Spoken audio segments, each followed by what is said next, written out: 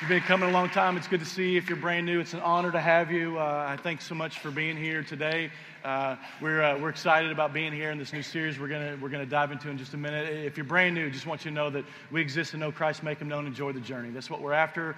It's not super complicated. That's just what we're after. It's what we're about. We're trying to do that together because we know that together is better than alone. And so we dive into today this series called 5 Easy Ways to Wreck Your Life. What a title for a sermon series, but the reality is it's in the scriptures, and we want to talk about that and actually adapted this series from a series of a mentor of mine named Mike Bro, and it's going to be a great series, really practical. It's about a man named Solomon. He was very wealthy, he was very powerful, charismatic, influential, and now Solomon's at the end of his life, and he's reflecting on this journey to pursue happiness and satisfaction, and he tries to answer the question, which is, what's the point of life? What is the point to living? And that's what this whole book of Ecclesiastes is all about. I want to encourage you to be in that over this next month as we dive in throughout this series. Solomon writes down all of these things in his journal that becomes this book known as the book of Ecclesiastes, and we're going to be amazed just the practical things that are in it, the relevant stuff that's in there, the preventative things that move us away from the things that really wreck our lives and destroy our hearts and our relationships and things like that. We really hope that you'll be here for all 5 weeks in this series.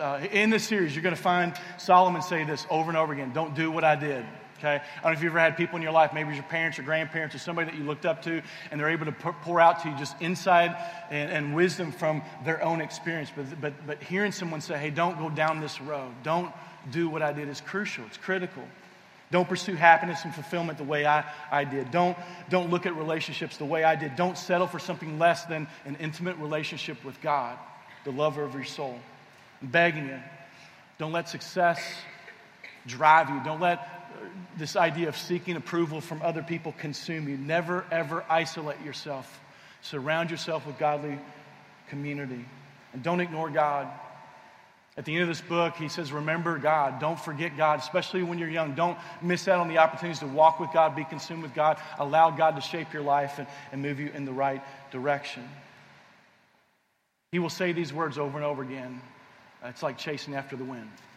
He will try this thing, and he'll try this thing, and he'll try this thing. At the end of it, he'll realize that, you know what, these things in particular don't ever bring satisfaction or true joy or true meaning or true purpose. It's the word meaningless.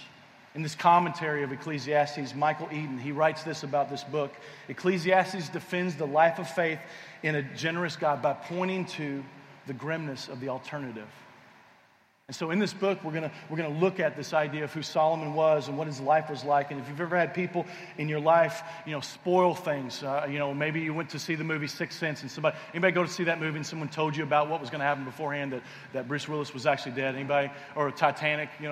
Anyway, you should have already known that, or you should blame your teachers. But I'm going to give you a spoiler alert here, okay? Just in the idea of the backside of this book. This is what Solomon concludes. After trying all these things, after pursuing all these things, after chasing all these things, this is what he says, Ecclesiastes 12, verse 13. Now, that all this has been heard, here's the conclusion of the matter. Fear God and keep His commandments, for this is the whole duty of mankind. What Solomon is saying is when it's all said and done, life is about walking with God. It's about respecting His authority. It's about doing life the way that God intended for you to live. It's chasing after Him. It's embracing the truth that's found in His wisdom. It's allowing His love to embrace and dictate your life. It's finding your identity in Him and Him alone. That's the heartbeat of all of this. Don't do what I did. Don't wreck your life. Walk with God. Reach out and find your true potential in Him. Walk with God and find true freedom and meaning and deep satisfaction. Solomon, his life he began with such promise. If you think about some of these athletes and they come out and they have it all, and then all of a sudden they get in front of themselves, or they get in their own way and they wreck themselves. You can read about his life in First Kings in the Old Testament of the Bible. He was the second son of David and Bathsheba. Solomon was smart, he was handsome, he was charismatic, he loved the Lord. He was given the keys to the kingdom by his father David to rule Israel, to be a part of that and to be the king. Solomon was really humble. He was dependent on God. He was overwhelmed. And actually, one night when he was asleep, God came to him in a dream and said, hey, Solomon, I have one request for you. Ask anything you want. Solomon, in his dream, this vision, thought, you know what I'm going to ask for? I'm going to ask for wisdom. I'm overwhelmed. I don't know how to lead these people. God, give me wisdom to lead well. And God was so humbled by his response that God said, I will give you uncommon wisdom to lead your people. And I will also give to you many, many more things. I will bless you with wealth and prosperity and influence and everything else that you'll need, Solomon. And when Solomon was young, he wrote several books of the Bible. And when he was dependent on this relationship with God, he wrote this book called Song of Songs, which is about a man and a woman who unite in marriage with God. And it's a beautiful book. And it's about this idea of this marriage relationship and striving to chase the 10 that God desires for us. And then even after that, he writes this book of wisdom known as the book of Proverbs. And it's an amazing book. If you've not read it, it's just a lot of amazing insight for us as we live in our everyday lives and in our relationships. And here's the reality, though. It's one thing to have wisdom, to know the right thing. It's another thing to actually do it, right? I mean, we can have all the wisdom, we can have all the knowledge and still go down the wrong road or do the wrong thing or not create the right habits for us. I know this as a teacher. You can possess all this wisdom and you know what? You can still blow up your life or end up in a train wreck relationally or in your marriage or in your family because you don't allow God's wisdom to sink into your life and apply it to your lives. We want to be people that are not just hearers of the word, but doers of the word. And what's interesting here is that even though Solomon had all this wisdom, he started off so well, it gets sideways. Instead of seeking after God, Solomon begins seeking after pleasure. The pursuit of happiness became his God. And maybe that's some of your stories. I know that it's a lot of our stories in this room. 1 Kings 11, 1 through 4. Look at what it says. Now King Solomon loved many foreign women, okay? Besides Pharaoh's daughter, he married women from Moab, Ammon, Edom, Sidon, and from among the Hittites. The Lord had clearly instructed the people of Israel, you must not marry them because they will turn your heart to their gods. Yet Solomon insisted on loving them anyway. It's a lot of us all the time. We see this path and we go, seems good. And God says no. And we go, you know what? Thank you, God. But no, I'm going to do my own thing. It says he had 700 wives of royal birth and 300 concubines. And in fact, they did turn his heart away from the Lord. In Solomon's old age, they turned his heart to worship other gods instead of being completely faithful to the Lord, his God, as his father David had been. So King Solomon just destroys The Bachelor or Hugh Hefner or Drake, you name any stud that's out there. He has them in a long run. I mean, that's just the reality of his life. And now at the end of Solomon's life, he's saying, hey, listen, don't do what I did. Don't pursue this idea of pleasure. Do life God's way. And when you let pleasure drive your life, it will always only lead you to bad places. It'll wreck it. That's Solomon's conclusion. I want to talk about the introduction to this book. It is riveting. I mean, you're going to be so blown away at the first few words of this book. You're going to go, just let me read more. All right, here's what it says. Ecclesiastes chapter 1, verses 1 and 2. It says this. These are the words of the teacher. This is Solomon, King David's son, who ruled in Jerusalem. Everything is meaningless. Meaningless is everything, says the teacher. Completely meaningless. How about that? I mean, who wants to call Solomon and say, hey, I'd love for you to come and be a motivational speaker for our company? It's like, no, we're not having you. I mean, that's just the reality. But he's not inspiring. He's not motivating at all. He uses this word meaningless 38 times in this book. He's pursued everything. He's tried it all. And at the end of it, he says, you know what? Life under the sun, all these pursuits, they're meaningless. The Hebrew word for the word meaningless is the word habel. Say the word habel. Habel means this. It means to be empty. It means futile. It means a vapor that vanishes and quickly and leaves nothing behind. That's the way Solomon viewed his life.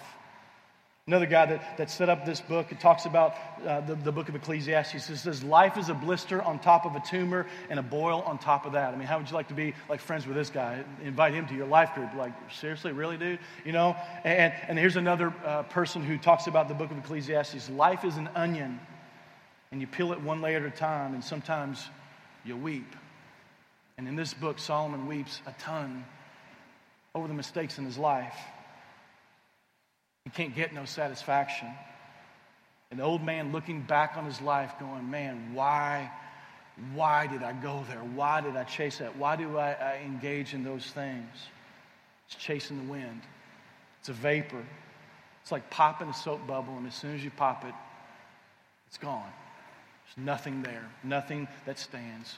Solomon's failure to trust God had a tragic impact on his life, on those around him, even the kingdom of Israel that he ruled and reigned over. If you want to check that out, 1 Kings chapter 11 talks about just this down spiral of the people of Israel because of his lack of leadership. And I don't have to tell you this. You know this. Consequences are always there for our actions. Maybe they're good consequences or maybe they're bad. There are always these ripple effects that make their way into people that we care about, people that we love. And this happened in Solomon's life, and it worked its way into the nation that he ruled. It's interesting because there's a passage that some of you have memorized. Maybe you even have it on a bookmark or you have it on a plaque in your house, and it's this. It's Proverbs 3, 5, and 6. It says, trust in the Lord with all your heart. Lean not on your own understanding. In all your ways acknowledge him, and he will make your path straight. Solomon wrote these words. He wrote these words. And I can't imagine thinking about to this book of Ecclesiastes, thinking Solomon goes, man, I wish I could have just stuck to these words. I wish I could have just continued to keep my eyes on him and put my trust in him and not lean in any way on my own understanding. He's telling us, hey, lean away from your own understanding, friends. It's not good for you. It's not good for us. Trust the Lord, and he will make your paths straight. A life apart from God, in Solomon's words, is Habel. It's futile, it's void, it's empty. It's a pursuit that takes you nowhere. So we're going to dive in today and talk about some of these things. I don't know if you've ever seen these toys. Anybody ever have one of these toys? It's got all these shapes in it. Anybody have these toys at home? Anybody have one of these? This was the ACT test for me in Kentucky. It's where I'm from. But this is one of those toys where when you're a little kid, it's super frustrating. I mean, I remember watching my kids, they had these toys, and they would try to figure out ways to put this in, and they're trying to jam it in, they're getting frustrated. It's like, no, you got to turn the box, and they're trying to find it, and they get super, super frustrated. And I think that this is a metaphor for our world. Because there's so many people in our world just trying to jam something into something, hoping that it's going to have meaning and purpose and fulfillment and satisfaction, and they just keep trying to jam something in there, and it just doesn't work, and they get frustrated. They get frustrated because there's a lot of people trying to figure out what it is that they need for happiness or what it is that they're looking for in meaning, what it is that they're trying to find in purpose, and they try to put all these shapes into these spots, and they just don't fit. You see, inside of all of us is a God-shaped whole. And the fact is we live in a world where our culture says this. We've got people that tell us, hey, listen, go chase this, go do this. Just try to jam this in there and see if it will work. And we get frustrated, and we keep trying this shape, and we try the next shape, and we try the next shape. And that's Solomon's life. That was my life, the first 17 years of my life. Just trying to figure out what is it that gives me meaning? What is it that will give me hope? What is it that will help me through and help me navigate through the pain in my own story?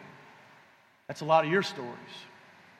It's a lot of your past. Some of you, maybe this is your world today. You keep trying to jam this square peg into this round hole, and it just, no matter what you do, it just won't work. And that's Solomon's story. And today, we're going to look at all the square pegs that Solomon tried to jam into this round hole. And I want to begin by just saying this, and this is so true. Deep within our hearts is a godlike shape. A perfect fit for Jesus in every way. No heart is too big, no heart is too small. Jesus is the answer. He fits them all. So we're going to look at Solomon's pursuit today of this overarching piece of pleasure. And so if you got your outline, go ahead and dive into that with us. This will be helpful for you to kind of follow along. After pleasure, Solomon goes toward the square peg of laughter and entertainment. Okay? How many of you like laughter and entertainment? Let me see your hands. Okay, I love comedians. I love funny stories. I love funny jokes. I love playing practical jokes. I love being a part of practical jokes as long as they're not on me. I love laughter. I do. But you know this. Laughter can also mask things in our lives. It can mask pain. It can mask our true identity. If you think back to school or college or whatever, the guy that was the loudest or the most obnoxious or the class clown, just maybe he was one of the loneliest, most approval-seeking people that you've ever run into. I don't know if you've ever heard of this actor. His name's Shia LaBeouf. He's a handsome guy, known for a lot of the action movies he's been a part of. Fury, I love that movie. Indiana Jones, the Transformer movies. If you've seen anything about his life outside of his movies, you know that this is a guy that just has chased a bunch of things and gotten himself in trouble, gotten his own way, and self-sabotaged his own life. And he's actually interviewed in Parade magazine. This is what it says. This is very interesting. Sometimes I feel like I'm living a meaningless life. I know I'm one of the luckiest dudes in America right now. I have a great house. My parents don't have to work. I've got money. I'm famous. But it could all change. I mean, man, it could all go away. You never know. I just don't handle fame well. Most actors on most days don't think that they're worthy. I have no idea where this insecurity comes from, but it's a God-sized hole.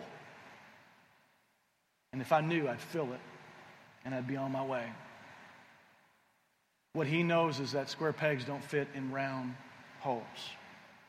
Because deep within our hearts is a God-like shape, a perfect fit for Jesus in every way. No heart is too big, no heart is too small. Jesus is the answer. He fits them all. So Solomon runs to the next square peg, and it ends up being alcohol or wine. And he decides, you know what, laughter's not enough. Let me throw a little wine on top of this. And it says here in Ecclesiastes 2:3, it says, after much thought, I decided to cheer myself with wine. And while still seeking wisdom, I clutched at foolishness. That's a big statement. Underline that. I clutched at foolishness. In this way, I tried to experience the only happiness most people find during their brief life in this world. He says, hey, everybody else is doing it. Everybody else seems like they're having a good time. I mean, he's seen the beer commercials. He's seen the parties. He's seen the stuff online. He goes, you know what? I'm just going to get hammered. I'm going to try it. I'm going to chase this and see what happens, see if it will actually fulfill my life. So he gets crazy. And it's one thing to get crazy with very little money. It's another thing to throw a party when you've got like endless amounts of money. I mean, he could throw a party, kegger, whatever it looked like. I mean, he's going, hey, listen, come to the palace, right? The beer and the wine is flowing. I mean, I got all these screens, these flat screens everywhere. We're going to watch Monday Night Football. I got a pig in the ground. I got the beer on ice, and all my rowdy friends are coming over tonight. You know, you wanted me to sing that. I couldn't do it. But anyway, in that, way too many of us have gone down this road, right? That could have been our story. That is our story. We chase this in an effort to let loose of, to try to forget about, to try to numb, to try to find fulfillment. And we know that it ends up being a dead-end street. There's a bunch of us that went down this road. Bottle of wine, keg of beer, hard stuff, a few joints, cocaine, some crystal meth. They're all square pegs that don't fit. They send us into deeper places. Frustration, pain, purposelessness, an addiction that wrecks our lives, destroys our families. It is like chasing after the wind. Solomon keeps chasing. In your notes, he goes after the square peg of stuff. Look at the next verse. He tries to buy buildings and buy happiness. Here's what he says in Ecclesiastes 2:4-6. He says, I tried to find meaning by building huge homes for myself and by planting beautiful vineyards. I made gardens and parks, filling them with all kinds of fruit trees. I built reservoirs to collect the water to irrigate my many flourishing groves. Solomon went like HGTV on his life. You know what I'm saying? I mean, he said, you know what, I'm going to do it. I'm going to get the dream home. I'm going to get these countertops. I'm going to buy the square footage. I'm going to get this $1 million view. I'm going to get this yard, this nice reservoir. And became obsessed with external surroundings in an effort to pursue happiness, to pursue this thing that might make him satisfied. Maybe a little indication in his life that his priorities are out of whack. I don't know if you know this, but in 1 Kings it talks about how Solomon, it took him 7 years to build God's temple. So God put this command on his life, and he builds this temple for God. It took 7 years. For Solomon, as he began to build his monstrosity, his estate, it took him 13 years, almost twice as long. Maybe a little indication that his priorities were way, way out of whack. Here's what it says in Ecclesiastes 2:7-8. I bought slaves, both men and women. Others were born into my household. I owned large herds and flocks, more than any king who lived in Jerusalem before me. I collected great sums of silver and gold, the treasure of many kings and provinces. I hired wonderful singers, both men and women, and had beautiful concubines. I had everything a man could desire. All stuff. Will stuff finally, inevitably, give me peace, satisfaction, joy? He bought slaves, livestock, herds, flocks. He had people everywhere. He had more than any other king. He's kind of a bragger here. He collected silver and gold from conquering other kingdoms. He hired the best bands to come and perform for him at his place. He hired concubines, live in mistresses for the sole purpose of sexual fulfillment. Square pegs in a round hole. Deion Sanders, I don't know if you remember this athlete, he was one of the best defensive backs of all time. A lot of people don't like him because he was kind of cocky or a showman. I love the way he played the game. His nickname was Primetime. In Primetime, when he was a kid, he was very shy, very insecure, and he would use this name eventually, Primetime, to kind of mask him of his insecurity and his pain. And eventually he would retire, and at his Hall of Fame induction speech, he broke down. He thanked his mom for the way that she sacrificed for him, just getting a bunch of different jobs so that she could support their family while they did what they did. And he said this, he said in this speech, he said, if your dream is all about yourself, your dream is way too small. And then later in his career, Deion Sanders would eventually meet Christ, encounter him, and be changed forever. And he wrote this in his autobiography. He said these words. They're going to be on the screens. He said this, everything I touched turned to gold, but inside I was broken and totally defeated. I remember sitting in the back of the practice field one afternoon away from everybody, tears running down my face, saying to myself, this is so meaningless. I'm so unhappy. We're winning every week, and I'm playing great, but I'm not happy. I tried everything, parties, women, buying expensive jewelry, gadgets, and nothing helped. There was no peace.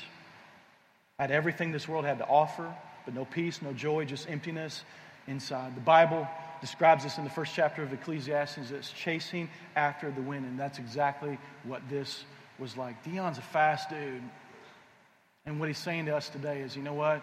You cannot outrun the wind. You can't capture it. You can't contain it. I love what Solomon says next, Ecclesiastes 2:9-11. He says, so I became greater than all who lived in Jerusalem before me, and my wisdom never failed me. Anything I wanted, I would take. I denied myself no pleasure.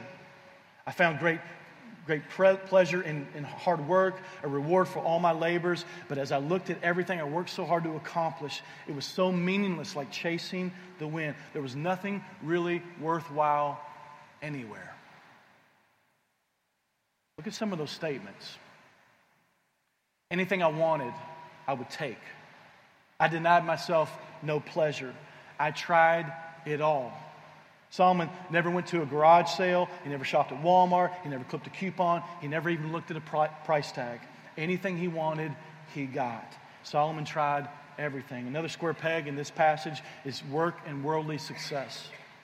We try this. We try accomplishment, success. We try climbing the corporate ladder. We try performance. We try to make sure that we've got the best grades so that when people look at us or our test scores or whatever it is, look at me, look at me, look at me. And at the end of it, Solomon says it's a bell. It's meaningless.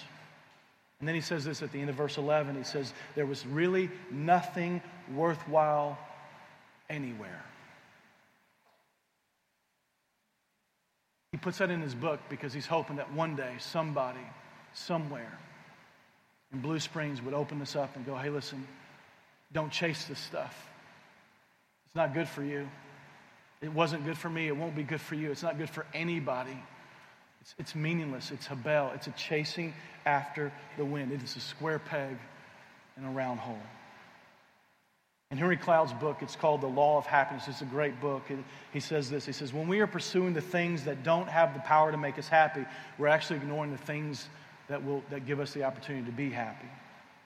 So when we get caught up in some of these things, we get wrapped up in these things, we miss out on the things that actually will make us happy because God's blessed us with so many things and we don't always realize it. We're not always grateful for it because we end up saying these words like, if only.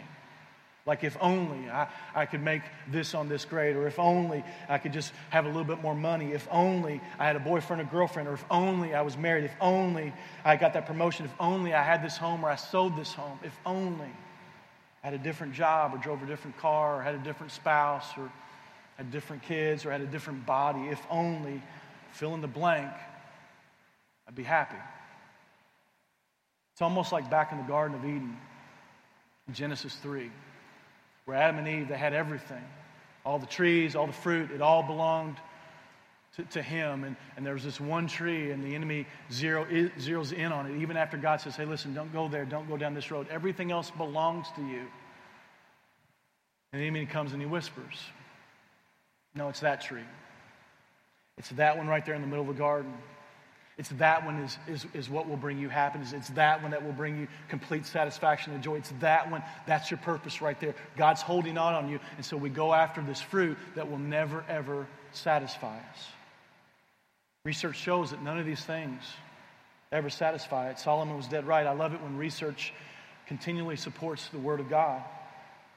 I love it when we begin to realize that happiness based on pleasure seeking and approval getting and possession building, they will make us happy for like a spell, and it's like a vapor. It's here, and then it goes away.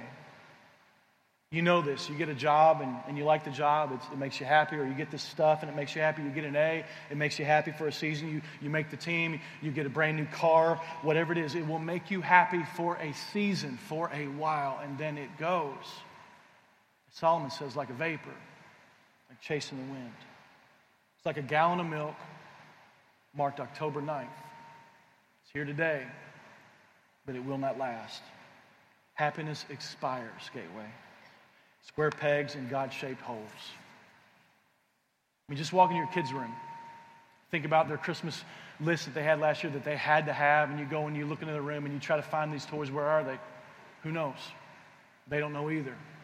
And what's interesting is that as we grow up and we get older, it seems like that never goes away. Our happiness is not based upon external things.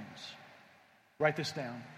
God hardwired us to be empty if we're filled up with anything but Him. Let me say it again. God hardwired us to be empty on the inside, on purpose, if we're filled up with anything other than God.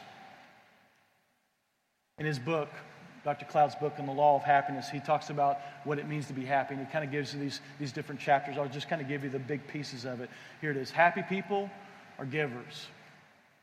They don't think about it just being about themselves. They're generous. They live beyond themselves. Happy people are not lazy people about happiness. They're intentional about their life. They're proactive about what they do. Happy people don't wait for someday.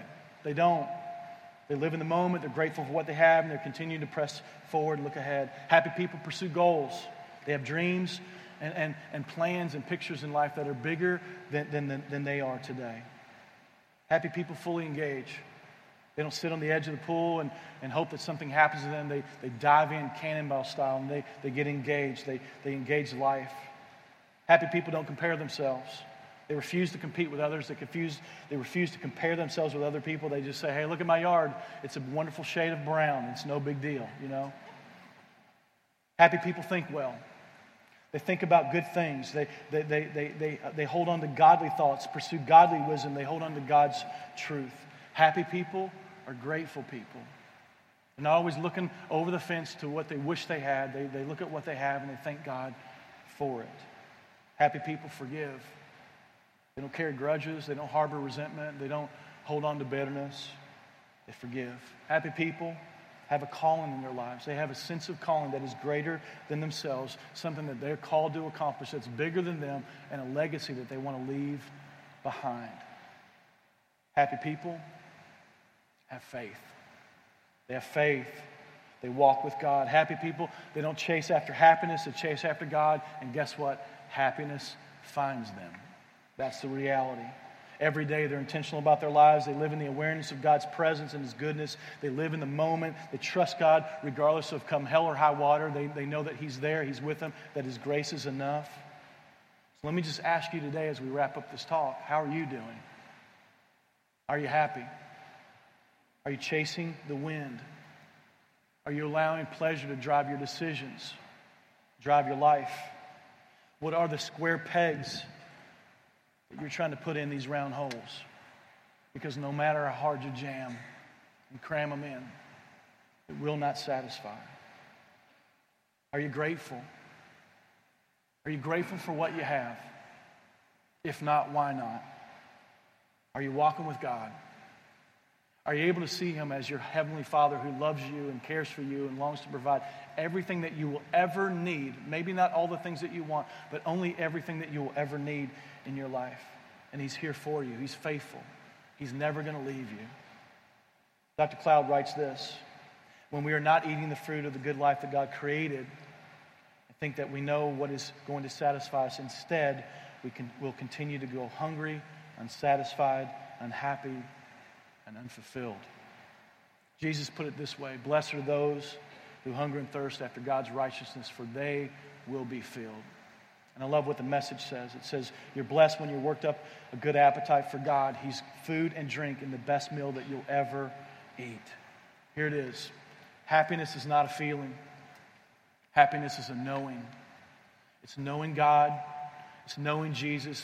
It's knowing why you're on the planet. It's knowing His purposes for your life. Knowing that He's enough for you. Because deep within our hearts is a God-like shape. A perfect fit for Jesus in every way. No heart is too big. No heart is too small. Jesus is the answer. He fits them all. So I want to invite you today. Solomon invites us today, and God invites us today to stop chasing the wind. Stop this endless pursuit of trying to just cram square pegs into a round God-shaped hole. Because if we'll just chase God and find our purpose and identity in Him, guess what? We'll find satisfaction. We'll find happiness. We'll find fulfillment. We'll find identity. We'll find purpose.